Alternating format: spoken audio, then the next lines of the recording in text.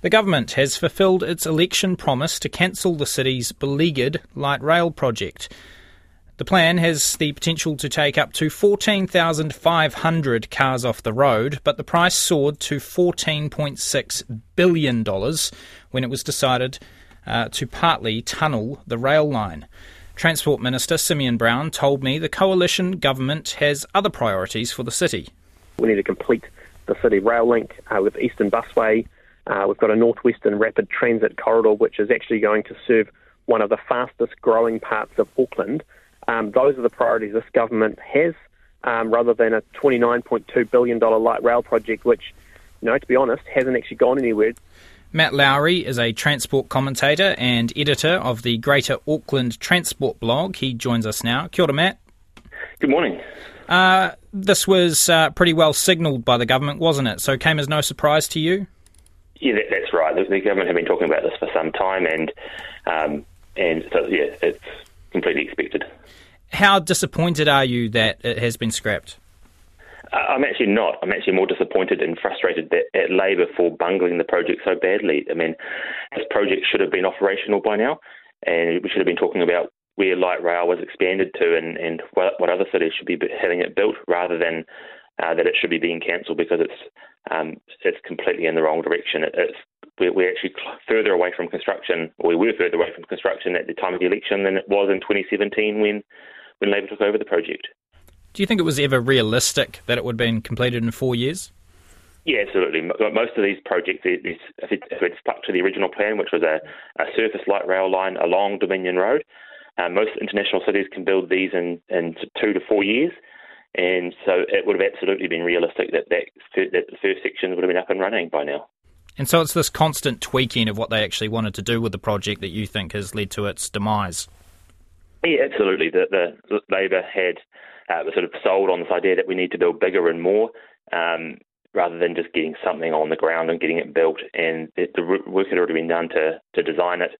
And then they decided that, well, let's look at it again. And then you have the problem, and it's one of the reasons why so much has been spent on it, is you give this project to consultants and ask them a very broad question of where, and not even just should we build it, but where do we build it and how do we build it? And they come up with all sorts of ideas, and they spend years doing analysis for something that was already decided.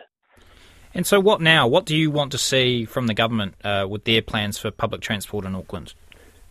Yeah, so the government have made some promises around, for example, rapid transit to the northwest, but we still need to address the fundamental reasons why light rail was discussed in the first place, which is not a vanity project, but it needed to address things like bus congestion in the city centre. And just putting more buses on Auckland's roads isn't going to solve that problem.